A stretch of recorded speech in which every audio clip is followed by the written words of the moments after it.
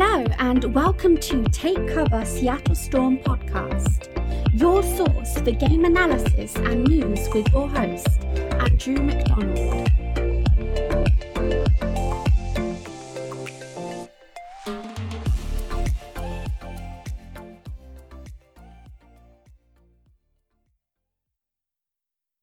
Hello and welcome to Take Cover, the Seattle Storm podcast, our inaugural episode, having a good old discussion and blather about, as we like to say here in the UK, the first matchup of the season, which is the Seattle Storm versus the Minnesota Lynx, which took place on the 6th of April 2022. So first, before we get started into things, we'll have a nice little quick lineup of what we're going to have a little discussion of. First, we'll be having a discussion of our new Storm members. Who are they? Where are they coming from? What their background is. Then we'll get stuck into the game itself, having a look at the first and second quarters, then having a look at that nice, juicy third quarter that happened that really pulled the whole thing together, and then really rounding off with some overall remarks about the overall summary things and what's going on. So, starting us off then, the new members of the Seattle Storm. So first of all, we've got Brianne January, who is a 7-time WNBA All-Defensive Player. Then we have Jantel Lavender, 2016 WNBA 6th Player of the Year. Then we also have Gabby Williams, 2021 EuroLeague Defensive Player of the Year. So we have a nice, fantastic group all coming in to say hello and pop in the door and say, "Hi, how you doing?" all to the Seattle Storm for this year. And of course, for people that don't know, Brianne January and Gabby Williams are both play for the same teams out with the WNBA.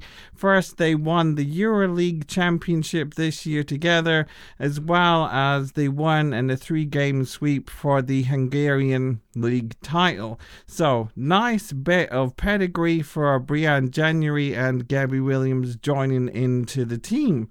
As well as we have a fantastic article from Percy Allen from the Seattle Times, who had a nice wee article talking all about exactly what is it like for Brianne and Gabby coming in. And really for Brianne, it's her last season, just like it's going to be for Sue Bird this year, projected to be at least Sue's last season.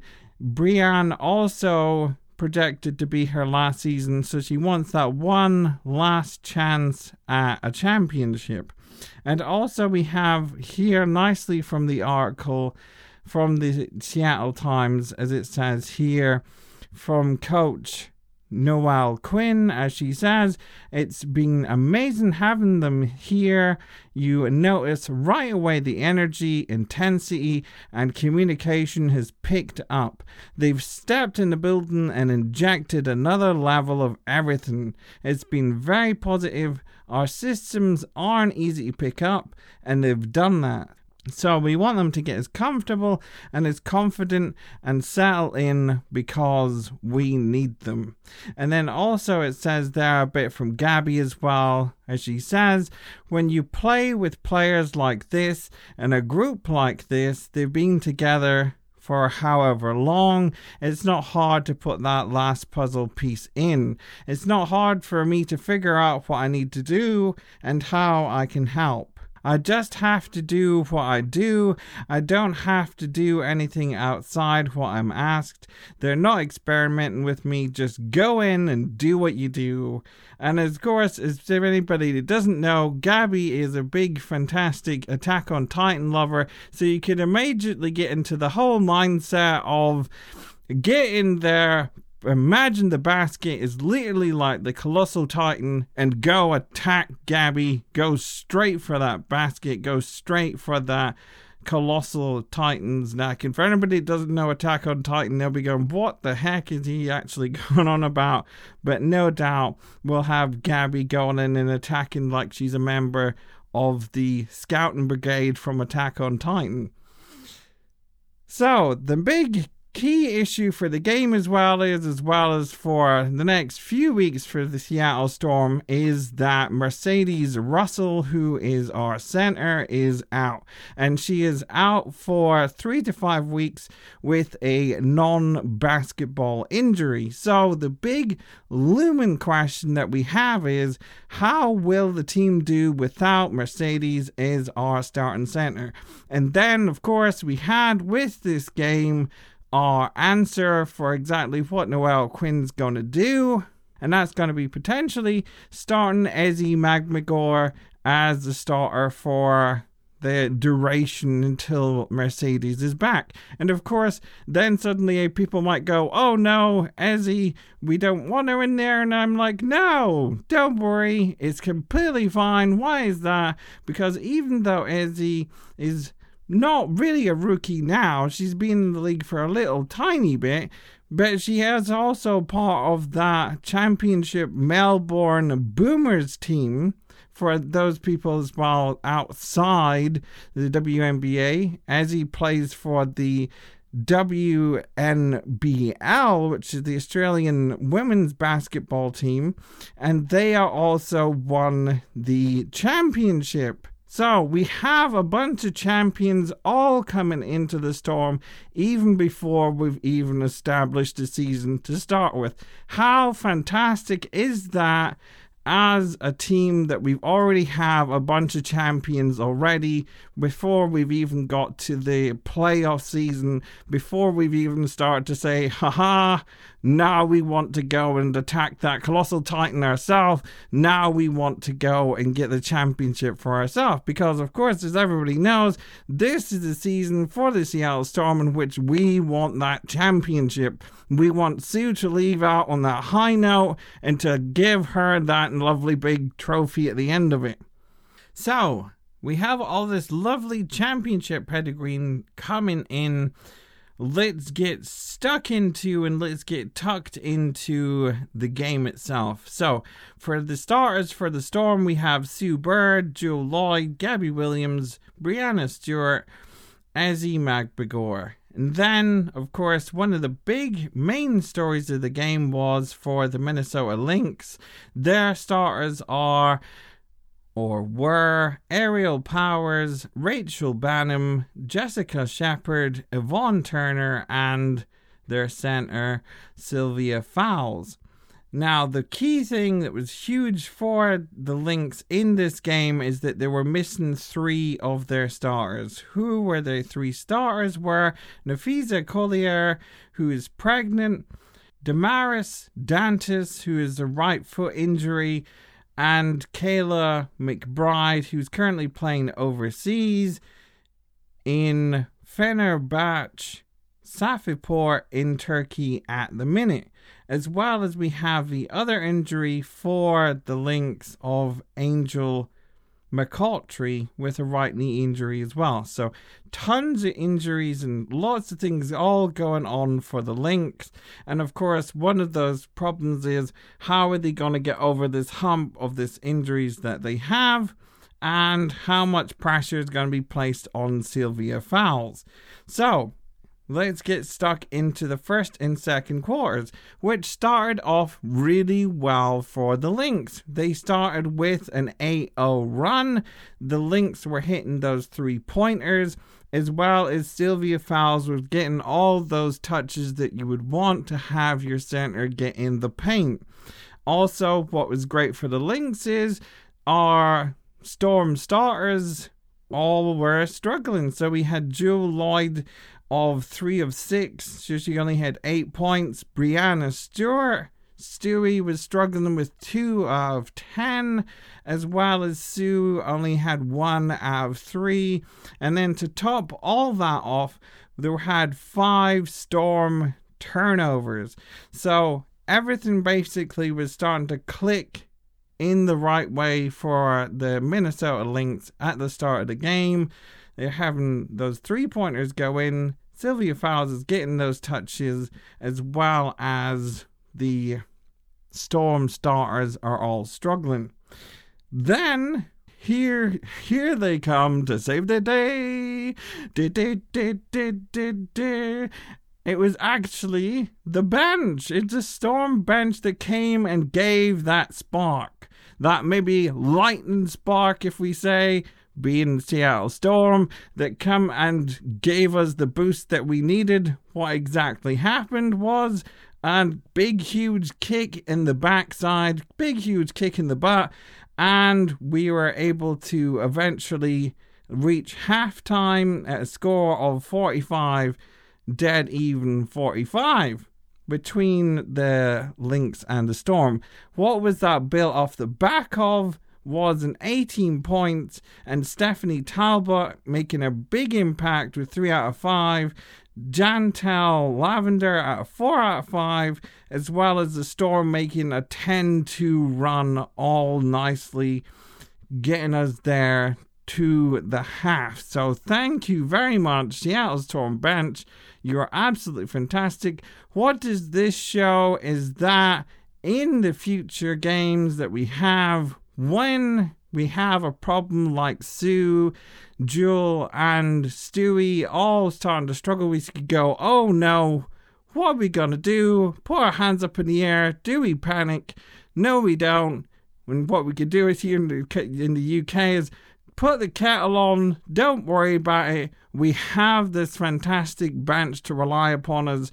And this is going to be one of the key things as well to note in future games of how much the bench is going to be an impact for us as well. So what was so key about the first and second quarter is not only is the bench making a fantastic comeback into it, is this is when the defense that I started to notice really started to kick things up. Stephanie Talbot had an excellent block on a 3, and then Gabby Williams was really just showing her absolutely amazing impact that she was having the whole game as well defensively. There's a couple of ones that I want to point out. The first one is where she just straight up strips Sylvia Fowles. That's right. You have your center coming up there, and then, just like what we said, Gabby is like part of the scouting squad for Attack on Titan. She sees Sylvia Fowles with the ball in her hand. Gabby is like Levi Ackerman, and she's like, no, you are not getting that in there, and she strips the ball away from Sylvia Fowles. Absolutely amazing. Then also, what had happened in another play is Gabby also then grabs the ball, all that lovely hustle play, and then that forces a jump ball. So even though things started off on the wrong foot, as you'd like to say, things then started to pull around with the Storm bench, and then with also the defense that was starting to come up to it. So then, we're at halftime at this point. The score is dead even, 45-45. What exactly is the thing that is going to change? And there's a really great quote, well, at least paraphrasing, because I can't remember off the top of my head here, that Jewel Lloyd was asked at the end of the game. And that is, you had all these problems happen in the first and second half. What was the difference that happened basically in the third and fourth? What's the thing that turned everything around? And Jewel gave the fantastic answer of, we turn up the defense and we made deflections. As we said, what was so fantastic about what started to happen in the second and so forth up to the break is that defense started to crank up, and then it just hit that next level once we got into the third quarter. So going into the third quarter, the Storm started off absolutely fantastically, and that defense was turned all the way up to 11. Old Spinal Tap reference, outdated now, of course, but that defense was all the way up there. What was going on? What's some examples of that? Sue Bird makes the steal and then passes to Jewel for the 2. Ezzy Magmagore steals for a 2. There's another steal from Jewel, but that didn't lead to a score, as well as there is an interception for Jewel as well. all going on. So tons of steals happening and interceptions, as well as we have then also massive 3-pointers all gone in for Sue, Stewie, and Gabby. And really what was so amazing to watch in this third quarter was all the interplay that was happening and engagement between Jewel and Sue. There was so much of them in unison and so much in sync. It was like they were telepathically on the same wavelength. And really, you had Jewel really just hit so much points in, and why was that? Sue was just managing to continually find her every spot that she wanted to basically put her to. And what was one of the key ones of that is almost half-court pass from Sue to Jewel and straight up and in. It was an absolute beautiful thing to watch.